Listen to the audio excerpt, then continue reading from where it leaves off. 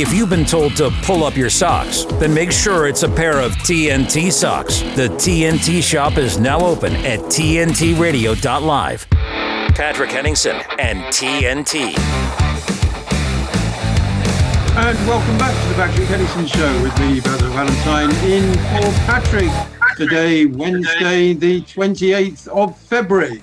And I'm delighted to say I have two very special guests on the line this afternoon. First of all, Taghreed Al-Mawed is CEO of the Palestine Refugee Project.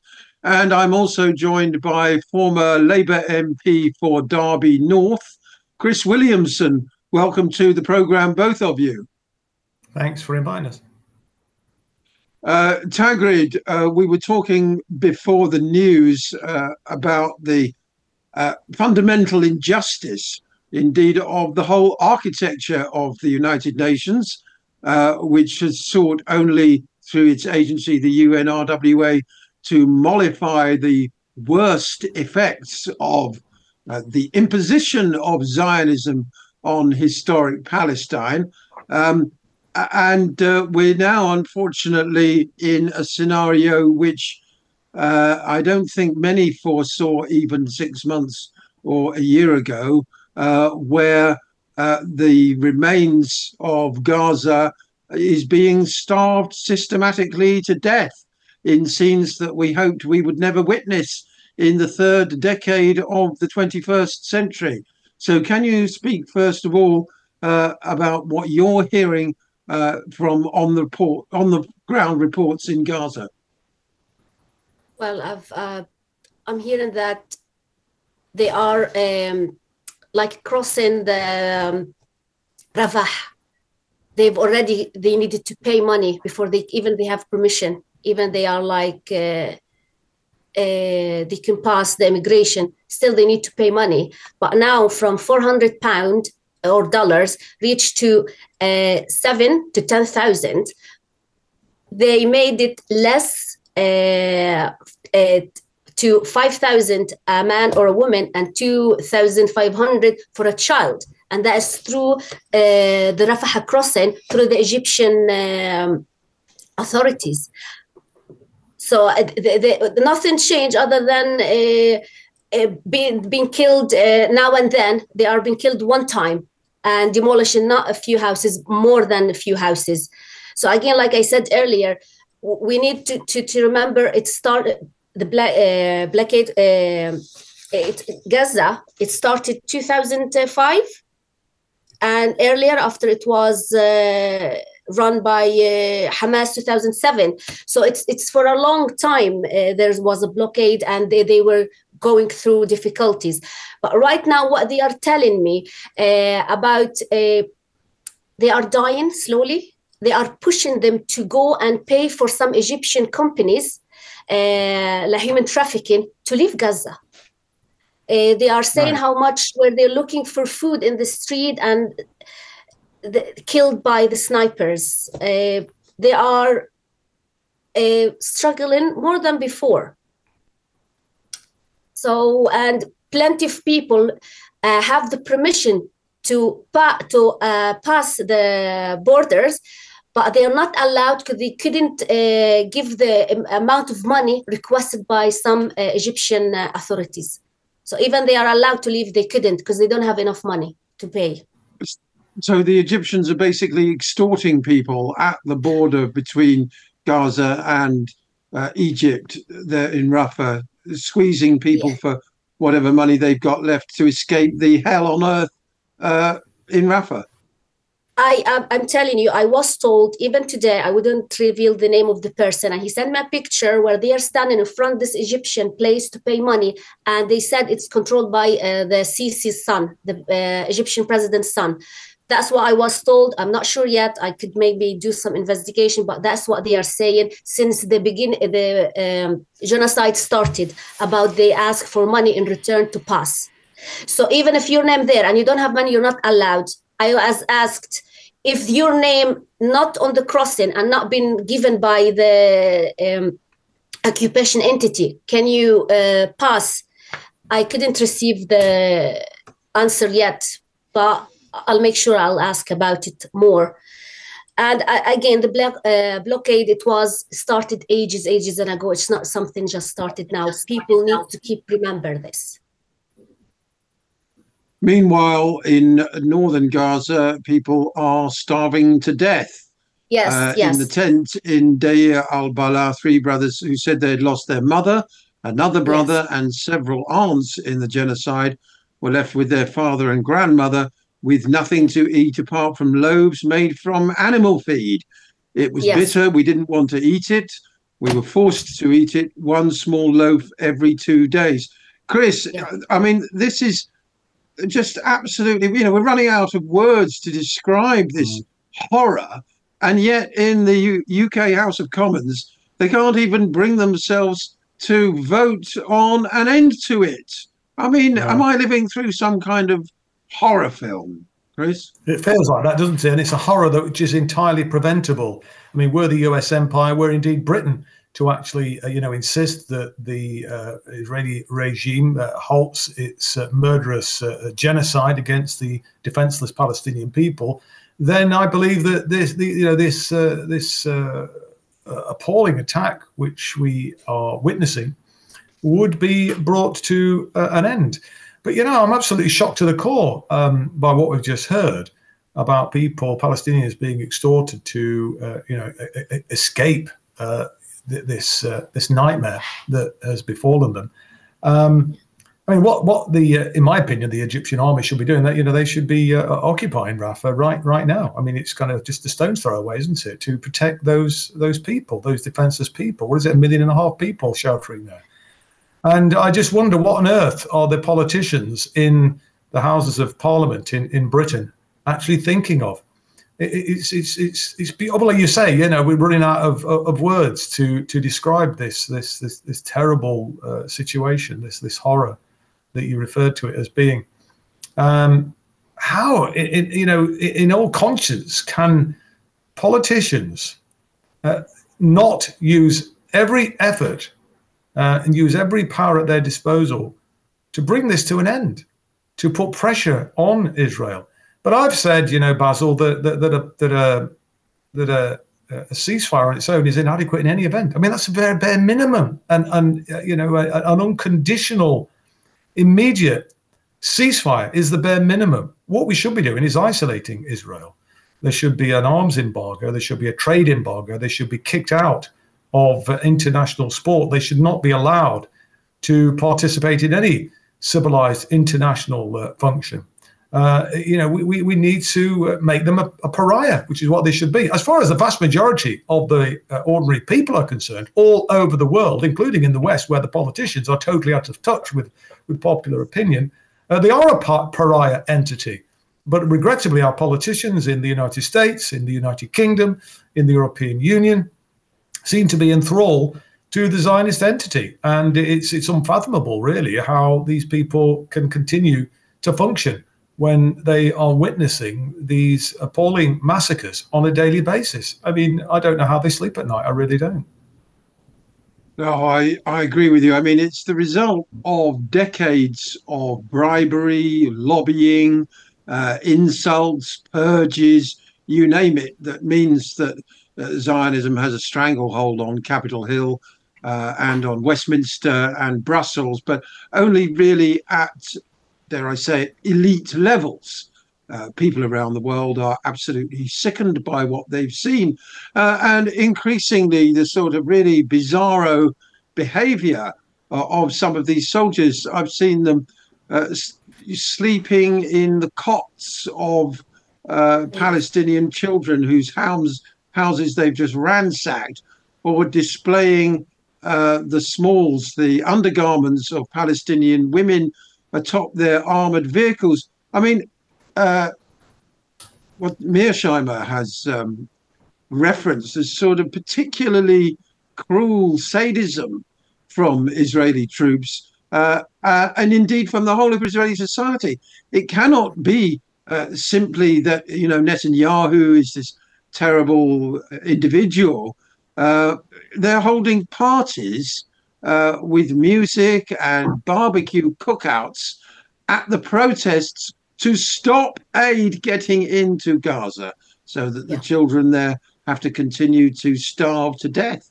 And yet, this is the regime supported by Western governments. I can promise you, Tagrid, that all right-thinking, decent people are shocked to their core, particularly when we hear James Cleverly saying today, you've made your point to the Gaza protests. He's urged pro-Palestine protesters to hold their regular marches. What a cheek, Chris. What an absolute cheek. An outrage, and it just shows yet again the disconnect between the political elites and the wider general public. There's no way that the protests will stop. The protests will continue. The protests will grow. In Europe, the sanctions have been even more severe. I mean, they've tried to ban pro-Palestine marches and demonstrations. Still, people have turned out in the hundreds of thousands. But you're absolutely right, Basil, when you say this isn't just in terms of Israel. There isn't just a problem with the likes of Ben Gvir and Benjamin Netanyahu and the rest of these extremists. There isn't a problem throughout the entirety of Israeli society. There is a problem, actually, of Zionism throughout the world, wherever they are influential. And what we therefore need, just as we saw at the end of the Second World War, where there was a process of denazification in Germany to cleanse the country of Nazi ideology, we need to cleanse the world of Zionist ideology, because it is, as we know, it's not just a racist ideology, it is a genocidal ideology. And we're seeing that being played out in real time on our television screens, thanks to the likes of Al Jazeera and obviously platforms like yours, not so much on the mainstream media, but even they have been pushed, have been forced, because of the strength of feeling on the street, to actually report more of the reality of what's happening. But people are seeing it through things like this, through our smartphones and our laptops, and are able to access these alternative, independent media platforms, and actually access what people are saying on the ground in Gaza. They are recording these appalling atrocities which are being visited on the Palestinian people,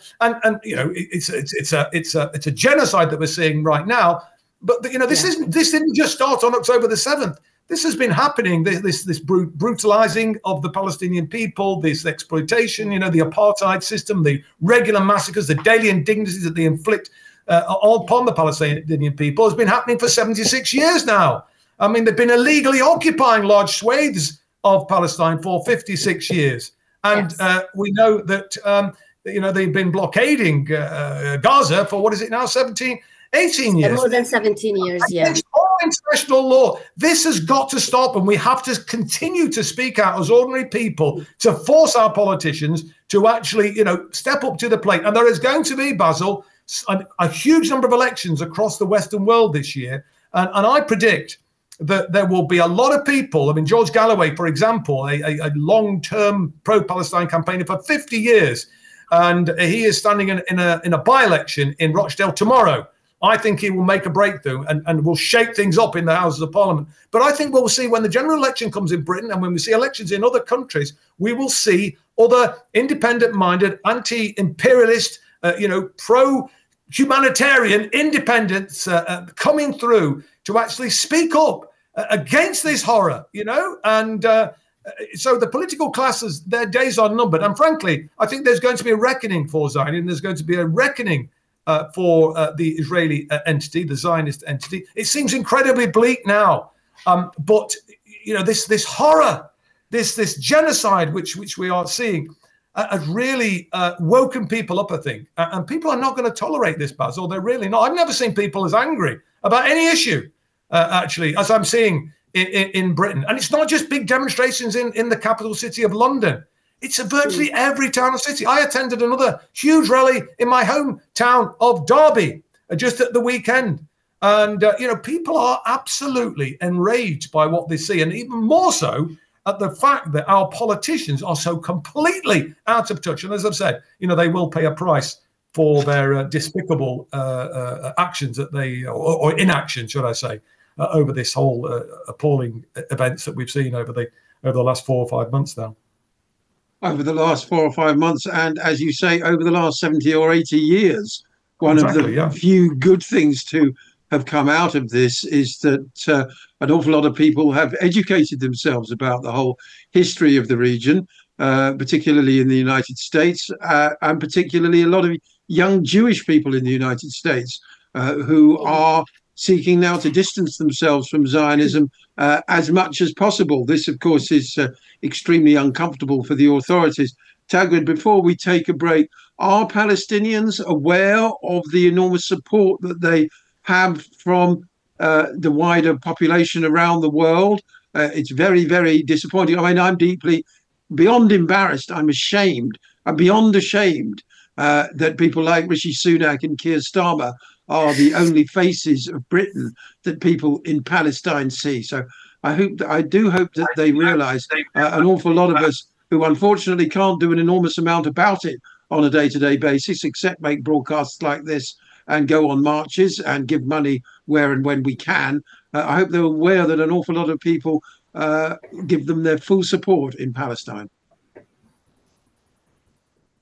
They know, especially nowadays, social media platforms, they get in all the information, and they know how much they are loved, and people trying their best to support them, which all what we need right now is to be more vocal, to take further steps, peaceful, try to boycott, to do our best to help them to stay in their homelands, because there's plenty, giving me a hint, they are being given the opportunity to leave. And that's one of the Israelis, the Zionist entity, plans to empty Gaza, which they already start to sell some places for companies, which one of them, this settlement, she's an old wicked woman. She already had, there was 18 organization waiting for her there to start looking what they're gonna get, etc. And we need to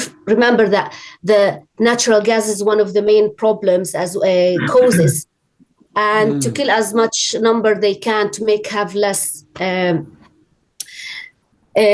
problems. But I would like again to tell people before I go that remember, it didn't start just now. The killing of the Palestinian 1936 or 37 in Haifa and Jaffa. And remember, the United Nations Resolution 33379, which is considers the Zionism is racism and racial discrimination. People need to understand and remember this. Plus, we have as well the right to resist. The Resolution 3743, we are not terrorists. That's 1983, and it says liberation from colonial and foreign domination and foreign occupation by all available. So I am not a terrorist. I have my fighting for my right of return. I'm not anti-Semite. I am Semite. My mother tongue language is Semite. My culture, my dress is everything since the Canaanites. So I am there. I should go back there. So I have the right. And people should remember all days, not only now. We have more than 130,000 martyrs, Palestinians, since the beginning of Balfour Declaration until today, which is we go back to the British, which I'm surprised why people wondering why the House of Commons didn't approve. Approve of what? You've already caused the problem. So you're not going to solve it now. No, absolutely. So that's why I wanted to say. And I would like to say thank you, Chris, for being there for us all the time. I'm one of your fans, and we're all the time will support you and stand next to you. Thank you. It's my privilege. And that resolution that you referred to, I believe, also enshrined the right to armed resistance as well. The terrorists are not the Palestinian resistance fighters. The terrorists are the Israeli occupation forces. They are clearly terrorizing the Palestinian people and have been doing so ever since the Israeli the Zionist entity was established. Israel was born out of terrorism, wasn't it? Let's remember that. And that terrorism has continued. That terrorism by atheist man and saying that God give it to the chosen people. Exactly. Like you don't understand which God. My God didn't say so. So which one of them? Exactly. Listen, it's my privilege. I feel humbled, and thank you for your kind remarks. I appreciate it. Thank you. We're going to take a short break now. When we come back, I want to hear more from Chris about George Galloway's campaign in Rochdale. We all hope he wins, because he would without doubt be the most vehemently anti-Zionist voice, if not the only truly anti-Zionist voice in the whole of the House of Commons. So we'll be right back after this short break. TNT's Dean Mackin. Some would argue where it comes to Julian Assange, he has more than done his time, whether that be self-imposed or where he currently finds himself locked up, but just that time that he spent in the Ecuadorian embassy. That was way more time than he ever should have served. And what did he do? He told the truth. Somehow you would think if you were new to this world, if you were a visiting alien, if you were a child who was growing up in this world, you would learn quickly that if you tell the truth, if you advocate for what's right, you'll be punished. Apparently, that's the lesson to be learned. Dean Mackin on today's News Talk, TNT. This is generally the view of people. Oh, we don't know much about Assange. Well, you should know, because whether you know it or not, he is fighting for you. For your courage and leadership and tenacity in journalism and publishing.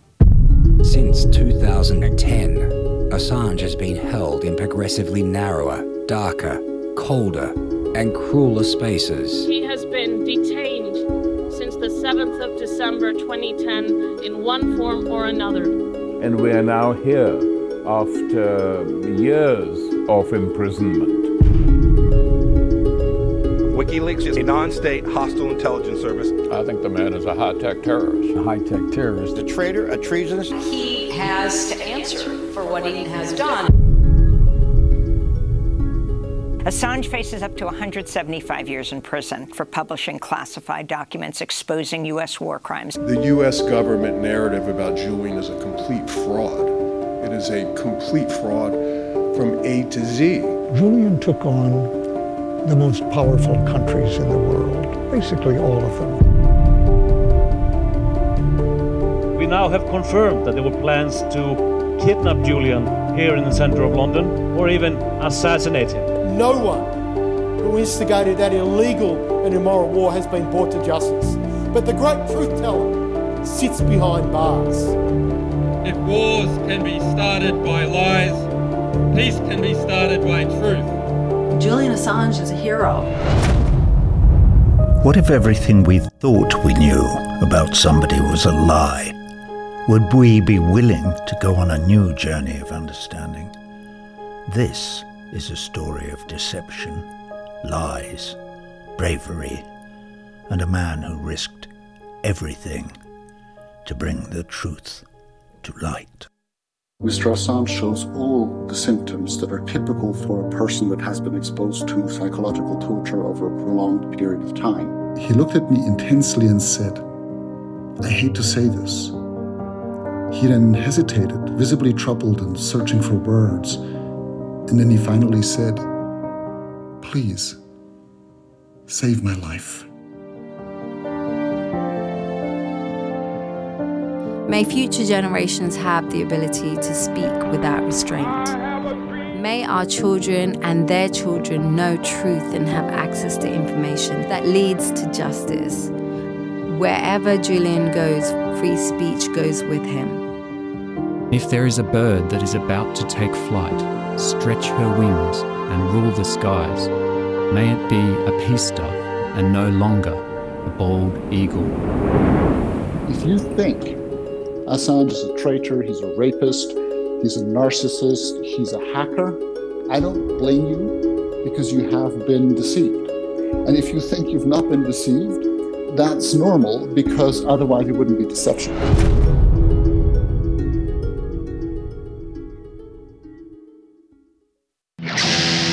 We don't rock, we talk. Today's News Talk, TNT Radio. Well, the British media are doing their best to cause all kinds of problems here in Rochdale, but the problem for them is there are no problems in the campaign. George Galloway's rival campaign is whipping people into a frenzy after he received a death threat on social media. I'm talking, of course, about Simon Danczuk, a former Labour MP who is now standing for Reform UK. And he said he's received a string of direct messages and a video where an online troll appears to threaten to gun him down. It's just outrageous. And I do actually link it to the campaigning that Galloway's been doing in Rochdale. He's really whipping up division. And I think that's really unfortunate. In the footage, which has been posted on Reform's UK social media page, the online creator is heard uttering expletives before threatening to put one in his head. I think this is grandstanding from Danchuk. I in no way condone whatever it is this chap has been saying, but I don't think it's a serious death threat. And I don't think Galloway's campaign is divisive either. I think George is all about unity across races, religions, ages, and classes, isn't he, Chris? Absolutely. I mean, it is a unifying campaign, and George is clearly focusing on the issue of Gaza, but not just that. He has raised a number of clearly local concerns. I mean, for example, he's made the point that you can't even be born in Rochdale anymore because the maternity hospital has been closed down. You can't even die in Rochdale now because the accident and emergency department has been closed and moved out. So he is campaigning on those issues, on those local issues, because working class communities in Rochdale have been badly let down by all the major parties, predominantly Labour, because it's been a Labour fiefdom for, forever, really. And they've not fought for the people there. And look, George is somebody who has clearly got a reputation for not taking no for an answer, for speaking his mind.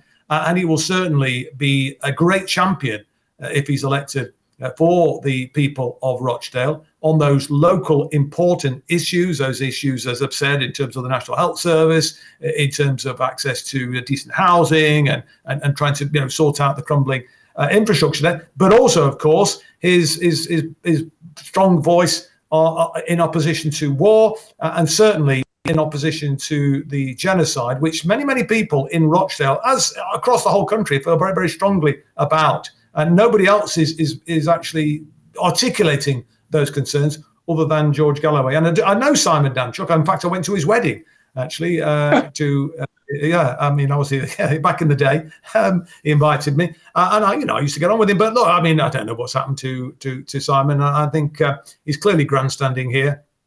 Nobody would condone death threats, of course not. But to suggest that in some way George is responsible is truly absurd. I mean, it reminds me, frankly, of the despicable accusations that were made against Jeremy Corbyn, a more peace-loving individual you couldn't wish to meet. And yet he was being accused of a similar sorts of things. These are just dirty tricks, dirty tactics, and they should have no place in politics, actually, Basil. But sadly, the likes of Simon Danchuk and others, it's their default position. And this is why a lot of people get turned off politics. I think politics should be an honourable thing about trying to, create a better world, to speak up for people and give people a voice, as it were. But maybe that's one of the reasons that I was attacked, like Jeremy Corbyn was when I was a member of Parliament, because I very much believed in democratising the Labour Party and giving people a voice and obviously speaking out in support of the Palestinian people. And, I was accused of being an anti-Semite. I was accused of being a Jew baiter or facilitating anti-Semitism. Ironically, for speaking up for predominantly, it was the people that I was speaking up for were themselves Jewish. Thousands of Jewish people are opposed to what is happening in Gaza right now. And these marches in London that we've seen, there is a huge contingent of anti-Zionist Jews who wear their heart on their sleeve. They're very clear that, not in our name. And they make it very, very abundantly clear to anyone who will listen that, this is not, Netanyahu does not speak for them. And the Zionists in this country do not speak for them. But regrettably, they don't get the oxygen and publicity on the corporate media outlets because they tend to go to the Zionist voices regrettably, and the likes of the Board of Deputies and the various other groups Community like Security, the CST, which has been outed as being very close to Mossad, the Israeli intelligence services. I mean, these characters are crooks, and they are peddling a false narrative, and this is what regrettably Simon Danchuk has resulted to, because I think you can see his campaign is tanking, and George's campaign is going from strength to strength. I'm looking forward to seeing how the legacy media frame the campaign of Andrew Feinstein. who is standing against Keir Starmer. Well, they probably call him a self-hating Jew or something like that. But that's what Jewish Zionists like to call Jewish anti-Zionists. Exactly. But it's harder for the corporate media to use that kind of term without themselves being accused of being anti-Semites. So no, you're right. I'm not quite sure how they're going to deal with Andrew Feinstein, and I hope he wins. But first of all, back to Rochdale. The disowning of the Labour candidate was the latest pantomime, frankly, in the Labour Party's contortions not to do anything to upset the Israel lobby, when Mr. Ali was disowned completely by the party for having said that he believed that the Israeli government had prior knowledge of the events of October 7th. Now, that's a theory with considerable evidence to back it up, that's been widely reported in the Israeli media, with lengthy investigations about the stand-down orders. I remember also seeing some posts on social media in the immediate aftermath of October the 7th saying basically no way could the Israeli authorities have not known about what was going to happen. And that the follow on from that is obviously that they allowed it to happen.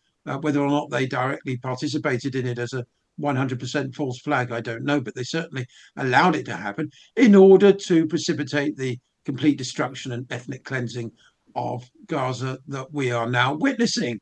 Now, whichever way you look at it, speculating that Israel had prior knowledge of October the 7th is in no way anti-Semitic. It's got nothing to do with hating Jewish people. It's an observation about an extremely important event that's resulted in the deaths of tens of thousands of innocent people. But the Labour Party is so absolutely hysterical and also so completely supine when it comes to the Israel lobby that they decided to disown this bloke. Ironically, of course, at first, this saw I follow it on the betting exchanges, Chris, this saw his support appear to tank.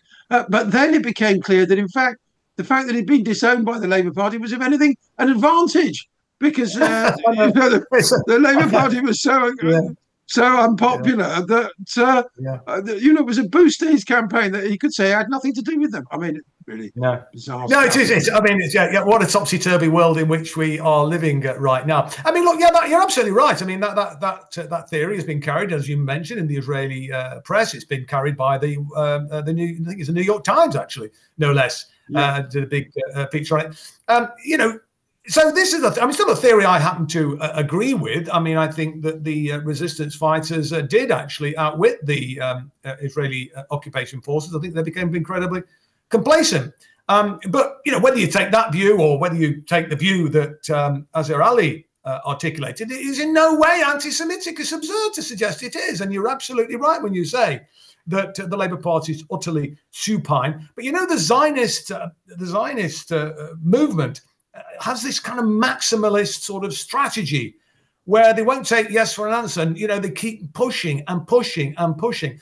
This guy was their man. I mean, he was supportive of the Zionists supporting so-called Jewish Labour movement. He was a big opponent of Jeremy Corbyn when Jeremy was elected back in 2015. Helped to kind of undermine Jeremy's leadership of the party. But as a result of him being dropped as the candidate, then the various groups like the Campaign Against Anti-Semitism, Jewish Labour Movement, and all the revolting Zionist organisations were demanding that the party go still further, and they highlighted a number of other MPs and candidates who they felt had spoken out of turn. One of whom was a bloke called Graham Jones, who was the former MP in Blackburn, lost his seat in 2019. He was very instrumental in the whole sabotage of the Corbyn leadership. It was a case of a bit of a schadenfreude on my part when I saw the likes of him losing his seat as a result of their sabotaging activities. But he was at that same meeting where Azhar Ali had postulated that theory, and he made some expletive remark. He referred to Israel with an expletive. He has now been suspended. Now, this is a man, as I say, was at the centre of the efforts to smash Jeremy Corbyn. And when I was targeted and suspended, and then I was momentarily reinstated following an inquiry for just 48 hours, but there was a huge furore about it. 150 MPs and Labour MPs and peers had signed a letter demanding that I be suspended again. And they made the point that, look, if Labour is genuinely serious about tackling anti-Semitism, then Chris Williamson has to go. He was one of the key signatories to that letter. And yet here we are, a few years later, he's being hoisted with his own petard. I mean, it's an absolute nonsense, of course. And, frankly, I think the timidity of the so-called socialist campaign group of Labour MPs in actually failing to stand up to Sir Keir Starmer and failing to stand up for the Palestinian people, it's been lukewarm to say the least, the support that they've given. I mean, it illustrates just how far the Labour Party in Parliament, and indeed in the country really, has fallen. These people aren't fit, frankly, in my opinion, to call themselves socialists, and they're certainly not fit to be public representatives. Because, as I've always said, Basil, look, if you have a political platform, you have an obligation, in my opinion, to fight for what you believe in, to fight for what's right, to stand up for the people that elected you. What on earth are the Socialist Campaign Group MPs doing? I mean, when they signed a very tame statement about NATO's proxy war in Ukraine, it was a stop the war statement. It was a kind of, they were kind of as critical of Russia, which I think was totally wrong. But anyway, they was as critical of Russia as they were of NATO. And they put their name to it, about half a dozen or a dozen of them. Sir Keir Starmer issued instructions that they must remove their name within 24 hours or the whip would be withdrawn. Every single one of them did so. I'll tell you what, Basil, if I'd still been there, there's no way I would have withdrawn my name, I can tell you. And I'd have been making a much stronger statement, frankly, than the Stop the War statement that they signed. But no, I mean, their response on what's happening in Palestine, it's been abysmal. But they're running scared. They're careerists. That's the problem, Basil. They fear for their career. And they fear that they will be targeted, that they'll be accused of being an anti-Semite, because anti-Semitism has been weaponized. And it's no coincidence that they initially, went for high-profile people like Ken Livingstone, former Mayor of London, former leader of the Greater London Council, somebody who has actually done more in public office than anybody, in my opinion, to advance the cause of anti-racism in the early 1980s. He earned the sobriquet as a loony lefty, partly for his stance on opposing racism. Then, in the autumn of his life, he's being deemed as a sort of a pariah, a racist, bigoted pariah. It's absolutely disgraceful. So they went for him. They went for people like Jackie Walker, a prominent black Jewish woman whose parents actually fled the United States at the height of the McCarthy witch hunt in the 1950s. Then she found herself the victim of a McCarthyite witch hunt at the hands of the Labour Party. She was the vice chair of Momentum, the group that was established to support Jeremy Corbyn's leadership. She was targeted. She was suspended and then ultimately expelled. And so there were a number of people, outside Parliament. Then they came for me. And again, they didn't speak up for me. And, I was eventually suspended and I actually resigned from the party before they could actually expel me. But I was dropped as the official party candidate. But all of that was done to send a message to anybody else who dare or is maybe thinking of daring to raise their head above the parapet, that if you do that, your head will get shot off. And, this notion, this maxim that the Labour movement, trots out all the time about unity is strength. Well, there is no unity as far as the Socialist Campaign Group is concerned. These Labour MPs who claim to be, on the left and socialist, they are not prepared to stand in solidarity and speak up for and potentially take some consequences. But, look, if we'd have stood up, and indeed, if Jeremy, frankly, had been a bit stronger and had not sought to placate the unplacatable and had fought the Zionist lobby, might not have won, but I think he would have a chance of doing so. But he facilitated it. I said to him, for God's sake, Jeremy, stop saying sorry. You've done nothing to apologise for. And every apology just fed the beast. It just made them stronger. And they thought, we're on to a winner here. And they kept going until, out, and then, but no, they've taken Jeremy out now, haven't they? And there's a number of other Socialist Campaign Group MPs who have been suspended. Diane Abbott, Andy MacDonald, Various other MPs have gone as well. Kate Ossmer, another one, have been kicked out. Jeremy, unfortunately, allowed himself to be painted into a corner. He should really have gone on the counter-attack right from the very beginning. I mean, I remember George Galloway pleaded with him to do so on numerous occasions. Appeal over the heads, he said, of the National Executive Committee. Appeal over the heads of the Parliamentary Labour Party. This is what George was saying, using his considerable platform on his motor show to do that. But unfortunately, the people around Jeremy, persuaded him to take a policy of appeasement, which was disastrous. I know. I mean, I think Jeremy was basically too nice and a bit naive. I don't think he realised who he was dealing with these Zionists, that they are absolutely fanatical. They will stop at nothing, and they can't. He'd been active, though, Basil, in the pro-Palestine campaign for many, many years. So he should have known, and he got into trouble partly for when he said that the Zionists don't understand English irony, and that was then used against him when. This was when he was speaking on a platform with a anti-Zionist Holocaust survivor, and then the meeting was being disrupted by a bunch of Zionist extremists. I know.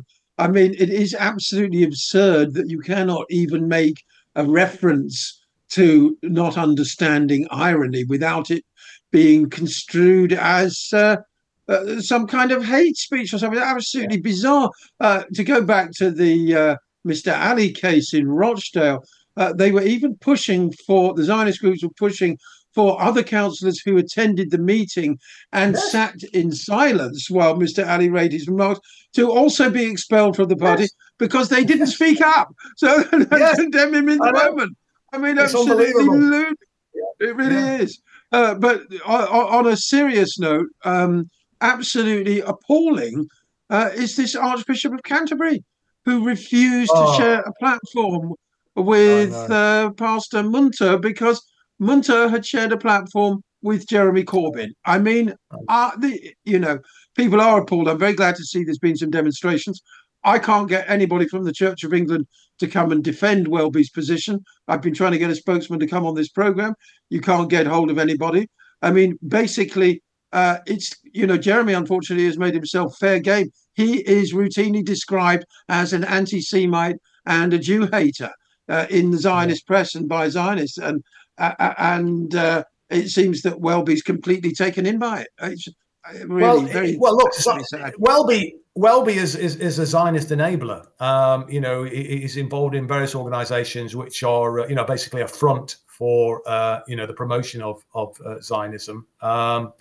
And we, in fact, if I could just give a shout out for the programme that I host called Palestine Declassified, we've just recorded an episode. I'm not sure when it's going to be going out because we will probably be covering the Rochdale by-election on our Saturday broadcast. It might be the Wednesday after because we're going twice a week now. But we've actually done a programme where we've looked at Welby's outbursts and his links to Zionism and so on. And we've had the guest on the show was the Reverend Dr. Stephen Sizer, who was kicked out of the Church of England because of his support for the Palestinian people. And Welby made an absolutely gratuitous statement attacking Stephen Sizer, a more lovely man you couldn't wish to meet, actually.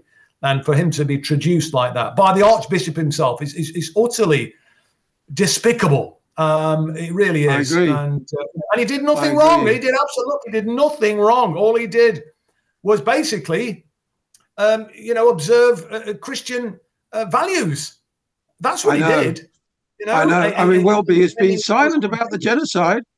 Welby said virtually nothing about the killing fields or people being systematically starved to death. Chris, first of all, quickly, where can people find you? You mentioned Palestine Declassified. Yes, well, Palestine Declassified, it's a weekly broadcast, although we're going fortnightly. Sorry, beg your pardon. We're going twice weekly now. Beg your pardon.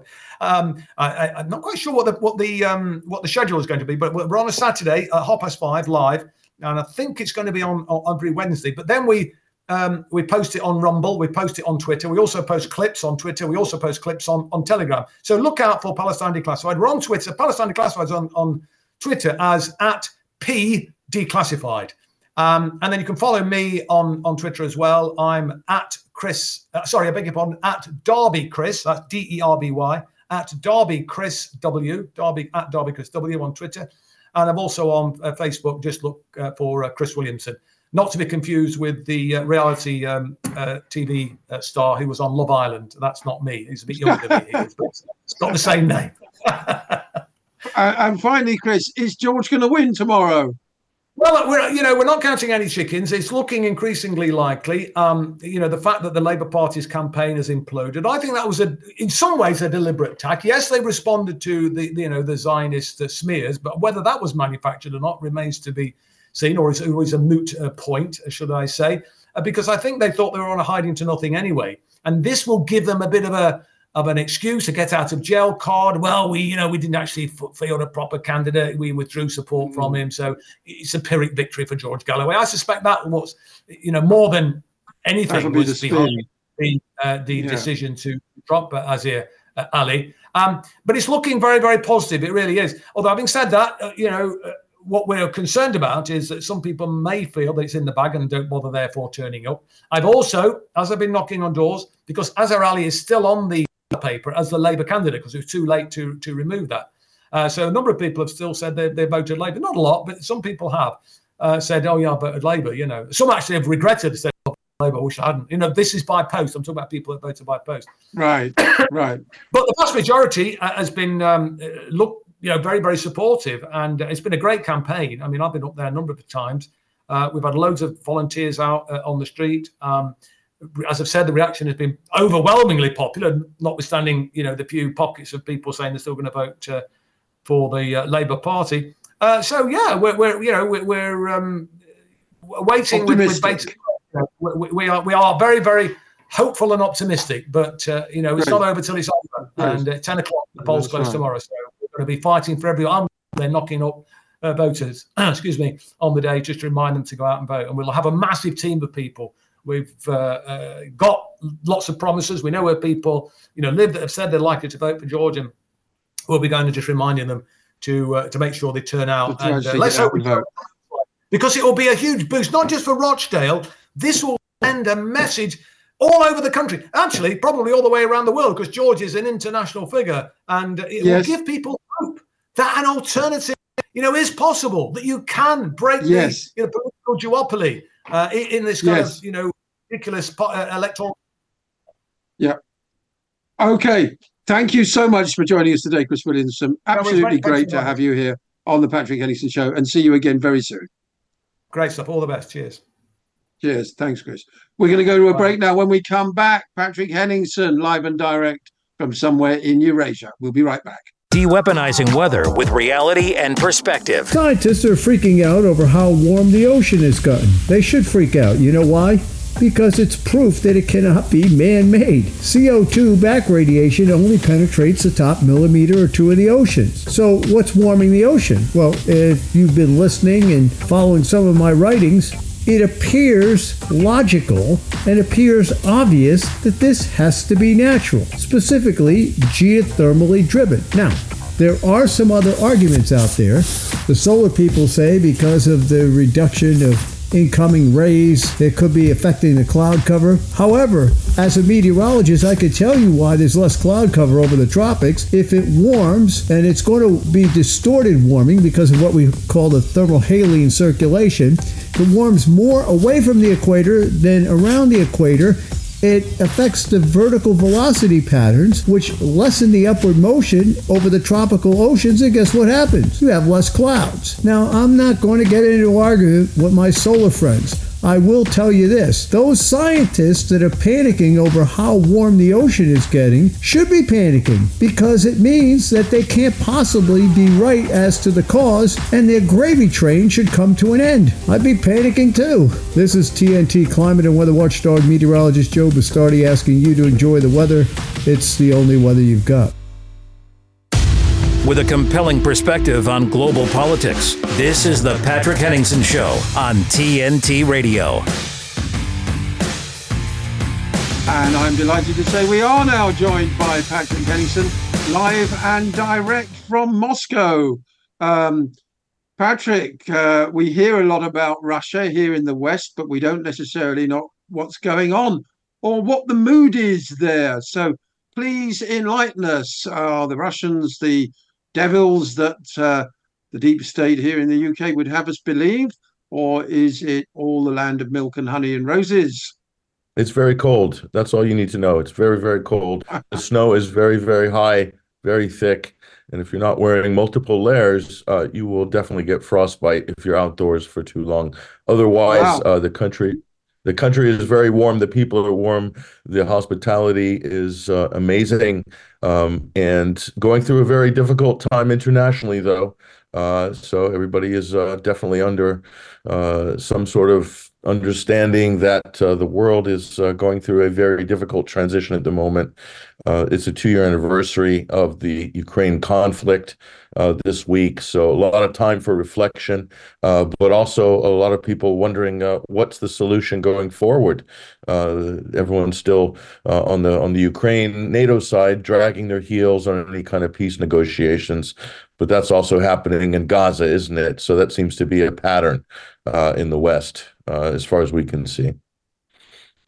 Yes, no sign that the sanctions are reducing the standard of living of the Russian people there in Moscow, I would imagine. But von der Leyen, I don't know if you know, came out this morning and said that while war isn't imminent, it's very much a possibility. My goodness. And Macron, of course, earlier in the week started talking about putting French troops on the ground. Is there fear there in Moscow that this whole thing is going to escalate into World War III? This is always a risk for everybody involved. I think there's probably a lot more fear in Eastern Europe because they're going to get caught in the middle should that happen, and Ukraine most of all.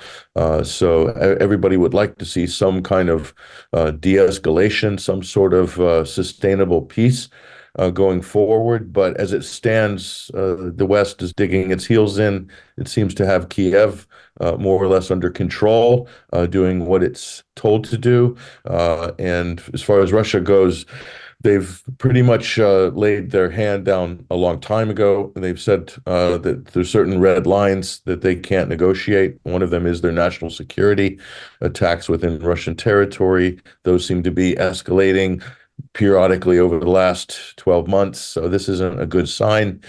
So it seems like there's a lot of people that want this war to continue. They want to see it escalate. Who knows where that's going to lead? I don't think to anything positive for Europe or anybody else for that matter. But for the defense contractors, for the industry globally, the defense industry, it's been very good. Business has never been better. Jens Stoltenberg has said that F-16 fighter jets being sent to Ukraine can strike legitimate Russian military targets inside Russian territory itself. This represents a very dangerous escalation, doesn't it? And who's to say what is legitimate and what isn't legitimate as well?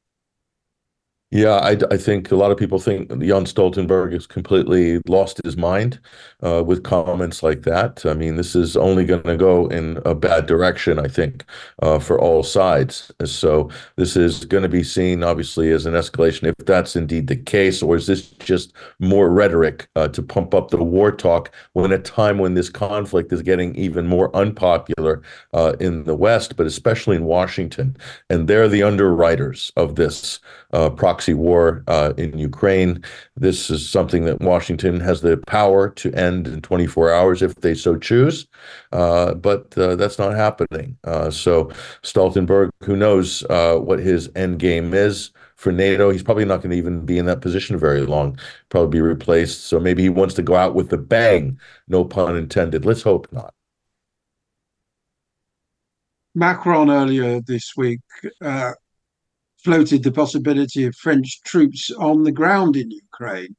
But some commentators have said that because this idea was so widely dismissed, even at this stage, that what he was really trying to do was send a signal to the Ukrainians that they're not going to get much more help and that therefore they ought to sue for peace. a very roundabout way of doing so, obviously a sort of double bluff. In Russia there, I assume people would like the fighting to stop as soon as possible and a return to the status quo of sort of 15, 20 years ago, correct? Sure. It's arguable that France has had troops on the ground, as other NATO countries have for a while, Basil. So, yeah, people would like to see things wind down. That's not going to happen. More to come, though, on this in the next couple of days. So thank you, Basil. Great to see you. It's been great fun hosting the program, and we had a terrific show today with Tugrid Al-Mawed, Chris Williamson, James Freeman from outside the Welsh Parliament on the protests there, and of course Freddie Ponton. Patrick will be back in the hot seat tomorrow. I'm Basil Valentine. Much more to come here on today's News Talk. Don't go away. Next show coming right up.